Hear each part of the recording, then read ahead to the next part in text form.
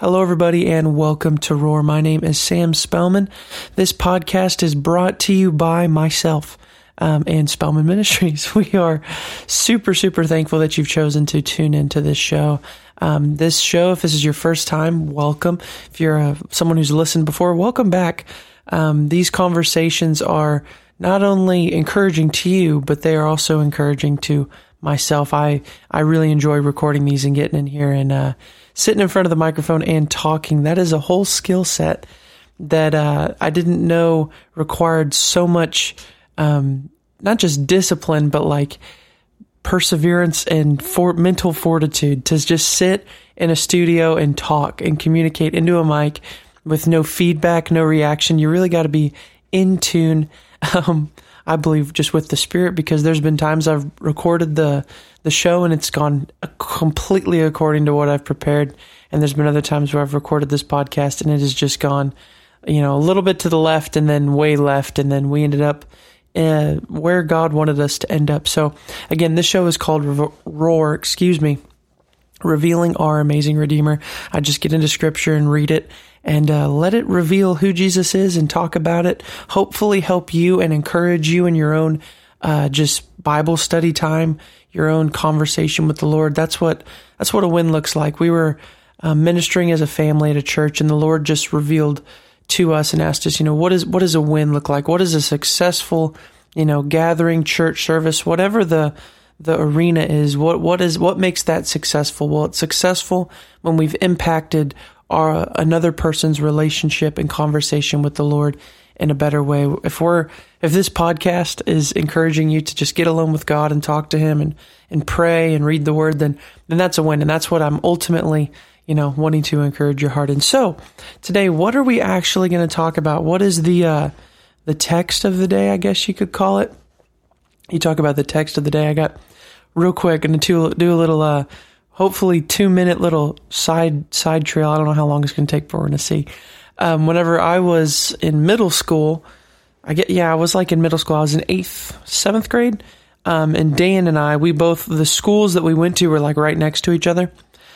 So Dan and I, we would ride in the car. Dad would take us to school in the morning. And my grandma, Mimi, she started doing these text messages. Once she got a phone that could like text really good, she would text these, what she called buzzwords, the word of the day kind of thing. And they were little scriptures or a word with a definition or something for us to talk about. Not only with her, we would call her and talk to her, but then we would talk about it on our way to school. That way, as we're going into school, we have, our mind's just in a different place. We're not, just kind of arriving and then hit with whatever, but we're prepared. We're coming into to the day with just encouragement and with the truth. And that's something really, really important. And it's almost a very similar vein looking at it now that this podcast is in. And I miss Mimi. She's up in heaven right now. She so many words. I'm trying to think of how many. I mean, she came up with new ones every single day. And that was a real awesome just encouragement to myself, and I know especially to my brother, because those little things like that in our lives, they matter a lot. Those family members, maybe it's just a text every day and maybe they don't even respond, but the consistency and the foundation of love it's eternal, and it is incredible, and it's working, and it does way more than we could ever think it would do. So what is the scripture for today? You might ask, what is the word? What is the buzzword for today? Philippians chapter 2 is what I want to get into. And in Philippians chapter 2, I'm just going to start in verse 1 and just start reading, and then what jumps out. I got a couple of verses I think that might stand out, but there's some goodness in here. So it says this in verse 1. So if there is any encouragement in Christ, any comfort from love, any participation in the Spirit, any affection and sympathy, complete my joy by being of the same mind. Excuse me, I did not breathe when that comma came, so that didn't make a lot of sense. Affection, sympathy, complete my joy by being of the same mind, having the same love, and being in full accord and of one mind. So that's just the first verse that is being hit, and it's talking about this unity of mind. And unity of mind is not, don't think bricks, but think stones. Unity is simply figuring out and allowing it to be revealed where we fit, and then working together based on that position that is given to us. I know this is something that's very common in America, but position is often earned. It's not given, and we're a part of a kingdom. We're not a part of a democracy. We're not a part of a business. When you've been born again and you've received Christ, you were grafted into, the Bible says, the kingdom of his dear Son. So we've been engrafted into a family, and in that family dynamic, it's not earned. Yes, there is a way that we keep ourselves, but our promotion is not earned, it's given to us. So understanding that it's something that we receive, it's something that is given to us by the discretion of the master, of the king. It's not just something that I've earned. Now, my good and trustworthy behavior and actions can definitely help to influence and to work towards something, but it's not like I'm just going to clock in and I have to work at least 12 hours and then I get a promotion. It is a consistency of life that then shows I am trustworthy for promotion, but it's not like I earned it by working, a segmented amount of time or a segmented, difficulty of a task. So that's a completely different thing. So when we're coming into a unity with one another, if we're in the family, unity can be one person on top and acknowledging, well, they're just a little further on, in their relationship, with the Lord, or maybe they know some things that I just don't know. So I'm going to fit next to him because, I need to pick up some of the things they know. And then they might very equally turn to you and say, wow, there's some things that you have some light on that I've never seen before. And so there becomes this cooperation, this relation, not based on position in the unity. Well, we're all, on the bottom level, or we're all on the top level, or, we're all bosses, or we're all employees. Don't think business terms, think relational terms. We're brothers, we're sisters.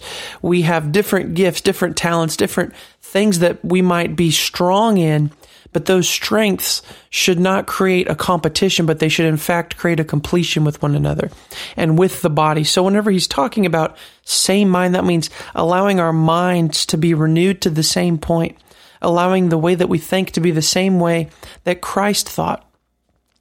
And what is that way that Christ thought? Well, I'm glad you asked, because he continues on in the chapter and gives a very good breakout of some of these things. He says this, I believe, talking about this one mind. What does it mean to have the same mind?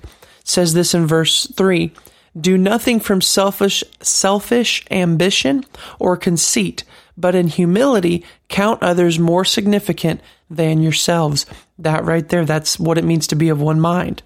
We count the other more than ourselves. What does that mean? We're putting them first. We're loving. We are creating a unity, not by everyone submitting to me and lining up with me like a brick, but instead through figuring out and feeling, with trust and with love, okay, whoa, this is where we fit next to them. This is how I, can work, hand in hand with them. Well, if I submit here and I put them first, that allows that gift in their life to flourish, or that talent or that wisdom that they have to flourish and to be heard, to be appreciated, right? And then whenever they act the same way towards me, that then fuels the same things in my life, the wisdom, the talents, the giftings, whatever it might be. But it comes from that ultimate decision in the forefront before anything even happens, to not pursue anything from a selfish ambition. That's a hard word to say. Verse 4, let each of you look not only to his own interests, but also look to the interest of others. Have this mind among yourselves, which is yours in Christ. So this is something that comes through the new birth. It's, and how does it come through the new birth? Because in the new birth, we actually experience a love that we've never experienced before. You can't give something that you have not first received. It's the way it is. We didn't start breathing because we just, pulled the chain and we just decided to start breathing. No, breath was given to us by God. Our life was given to us by God. It was a gift. It was started. So we didn't even start our own existence, but it was something that was given to us. So what makes us think that in anywhere else that is just what we've gotten? No, it's something we've received in Christ. So when we're born again, there's a lot of things that are received, but they have to be stewarded. They need to be protected, guarded. That's why the Bible has a lot of extensive things about guarding our eyes, guarding our ears, watching our mouth, taking care of our actions, being a good steward, being respectful to parents. That's the first commandment with promises. Honor your father and mother. Why? Because that's a stewardship thing. It's a taking care of what's been given. It's a responding to the gift that's been given. It says this is the same mind which is in Christ. Verse 6. Who thought, this is wild, who, though he was in the form of God, did not count God, this is a hard word to say, to be equal with God. He did not find, man, I'm getting tongue-tied here, forgive me, did not count equality, that's the word, with God, a thing to be grasped. But instead, Jesus, he emptied himself by taking the form of a servant, being born into the likeness of a man, and being found in human form, he then humbled himself by becoming obedient even to the point of death, even death of the cross. Therefore, God has highly exalted him and bestowed upon him the name that is above every name. So why is that important? Well, that shows even the way that the kingdom operates. Again, it operates through the Father giving. All things originated. We are not the originating point. That's something that is very important, just in our relationships. And even if you're a parent, if you're out there raising your children, helping a child to realize at a young age that they're not the center of the universe. Nothing, the world does not revolve around their likes, their dislikes. That feeds that entitlement. And where there's entitlement, there's no humility. And where there's no humility, it's impossible to give a gift. You can't give a gift to someone who thinks they deserve it. It's like if you worked, hours and hours and hours, and you prepared and you planned this amazing birthday party and this gift where you went out of your way to learn that person, say it's your best friend, right? You learned your best friend's every food they liked, every food they didn't like through trial and error over years and years of relationship. You learned what they wanted. You've got the new technology. You worked hours at your job to get the money to pay for the party. You've themed it around their favorite television show or whatever they like. You've gone through all of this detail, this time, this work to prepare a gift, a precious gift that was time spent, right? And all you want is you just want them to enjoy the day, right? You care about them. You love them. And so you prepare this gift and you give this gift to them, and there's not even a thank you. There's not an acknowledgement of anything. And again, we didn't give the gift to get that acknowledgement, but they're not even thankful for what they've been given because they think that they deserve it. Well, I've been a good friend to you for years. Of course of course I deserve this party. Yeah, duh, you should know that about me, right? That kind of attitude is a very disheartening attitude, and it's actually very destructive to relationship and to trust. And so think about that even with our relationship with the Lord. If we think that we just deserve to be treated right, we deserve to have things given to us, it's a different perspective, and learning that from a young age, again, that life does not revolve around my likes or my dislikes. Well, of course, you should know, everyone should know what I like and what I don't like. Well, that's not a very fair statement. Do you know what every other person that you pass, that you cross in front of, do you know what they like, what they don't like? Every little thing about them. Do you have it cataloged in, books in a library in your house? So that way you make sure you don't say the wrong thing or the right thing. It becomes crazily, it explodes way beyond proportion if that's the way that we're all to live our lives. But see, if we live our lives simply in love and with thanksgiving and this like mind, which is in Christ, that will create a unity, not based on just likes and dislikes, but it creates a unity based on the true light that love shines in our heart. Because when there's light and there's love that has been given and has been experienced, right, we then can give that very same thing back. And that unity then comes through that family bloodline. It comes through the reality, wow, we love one another just as Christ has loved us. And that love becomes the unifying factor. Not the preferences, not the attitudes, but the love that we have for one another creates such a unity, such a cohabitation, such a co-partnership where we can work together, in and out of things. Even if there is disagreements and opinions, we can still work together and create this unity that is not uniformity, but it's this unity where we're co-laboring with Christ in the earth. We're doing like Jesus said when he taught his disciples to pray. Said, Father, hallowed be your name. Your kingdom come, your will be done on earth as it is in heaven. Give us this day our daily bread and forgive us our trespasses as we've forgiven others, right? So there's this unity that comes in, even in that Lord's Prayer, that is explained. And then what is the whole purpose even in the beginning of it? Well, the kingdom of God, what the family of God come, the family that is encompassed, right? That is encapsulated in love. That family come into the earth. That way of doing things be established. That kingdom be established. The ways and the justices and the values of love, let that be established in the earth.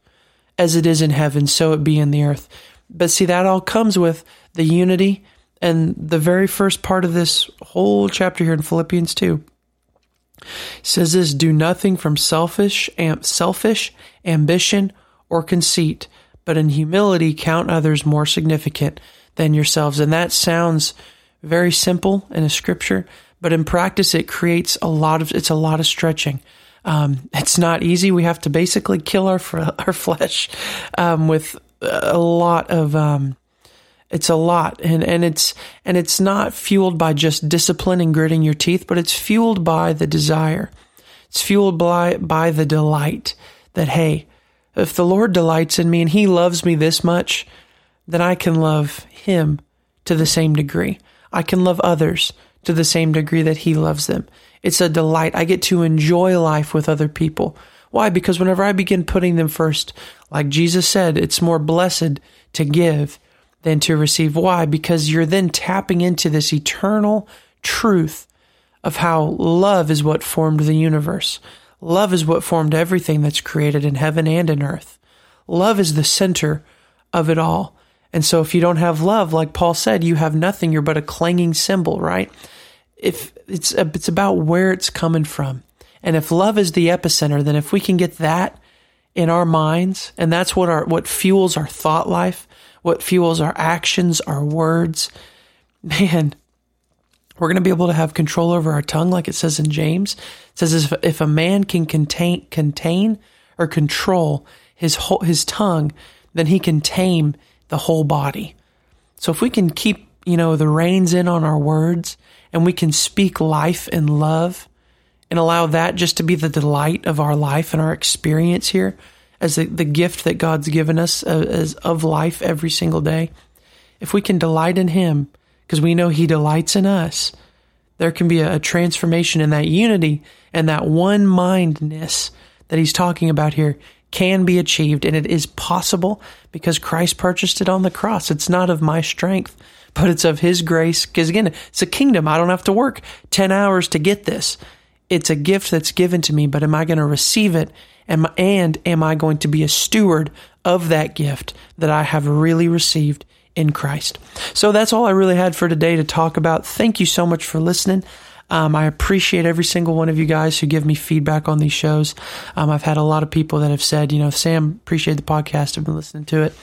All of those things, those words really do mean a lot. I'm very thankful for that.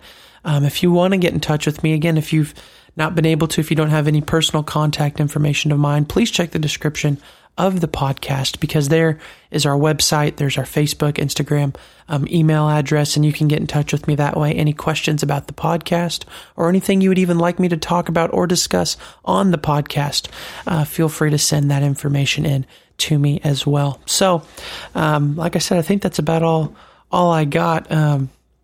These are super, super fun.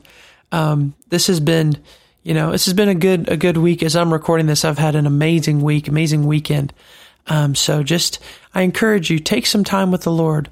Let the unity come, and let it be something that you receive, that you trust the Lord has put in you. Believe that it's something that you've gotten. Don't think it's something that you've got to achieve or you got to work to get. It's not that you have to work to get it. It's that you have to believe and start confessing, hey, this is what's in me, and I'm gonna act. I'll say this as I close, because this just was highlighted in my spirit. Well, how do you have something if you've not worked for it? Well, if someone just gave you the keys to a Lamborghini, you would probably act a little bit different than if you didn't have those keys. Now, did you work for those keys? Did you earn the keys? No. But when someone gives you the keys, you act differently because you know you have the power to get in that car and to drive wherever you want, with the power of that engine, right? And the coolness of how that car looks. It changes how you act. Why? Because you have the keys. Well, you've received the Holy Spirit. You've got the keys to access the power of God in these areas in your life. You act a little bit different when the keys are in your pocket. It's not something you got to go find and work for the keys. No, they've been given to you. So act like you've got the keys. Start, working with that. Let that be the starting point, and then work from there, where eventually you'll be driving that car, zipping all up and down and around, or, driving around the world, just, exploding with the light, like Jesus said in Matthew, like a city on a hill. We are the light of the world. So anyway, thank you so much for listening to the podcast. Seriously, love all of you guys so very, very much. And I will see you guys next time on Roar. It's a good day to be His. See you guys.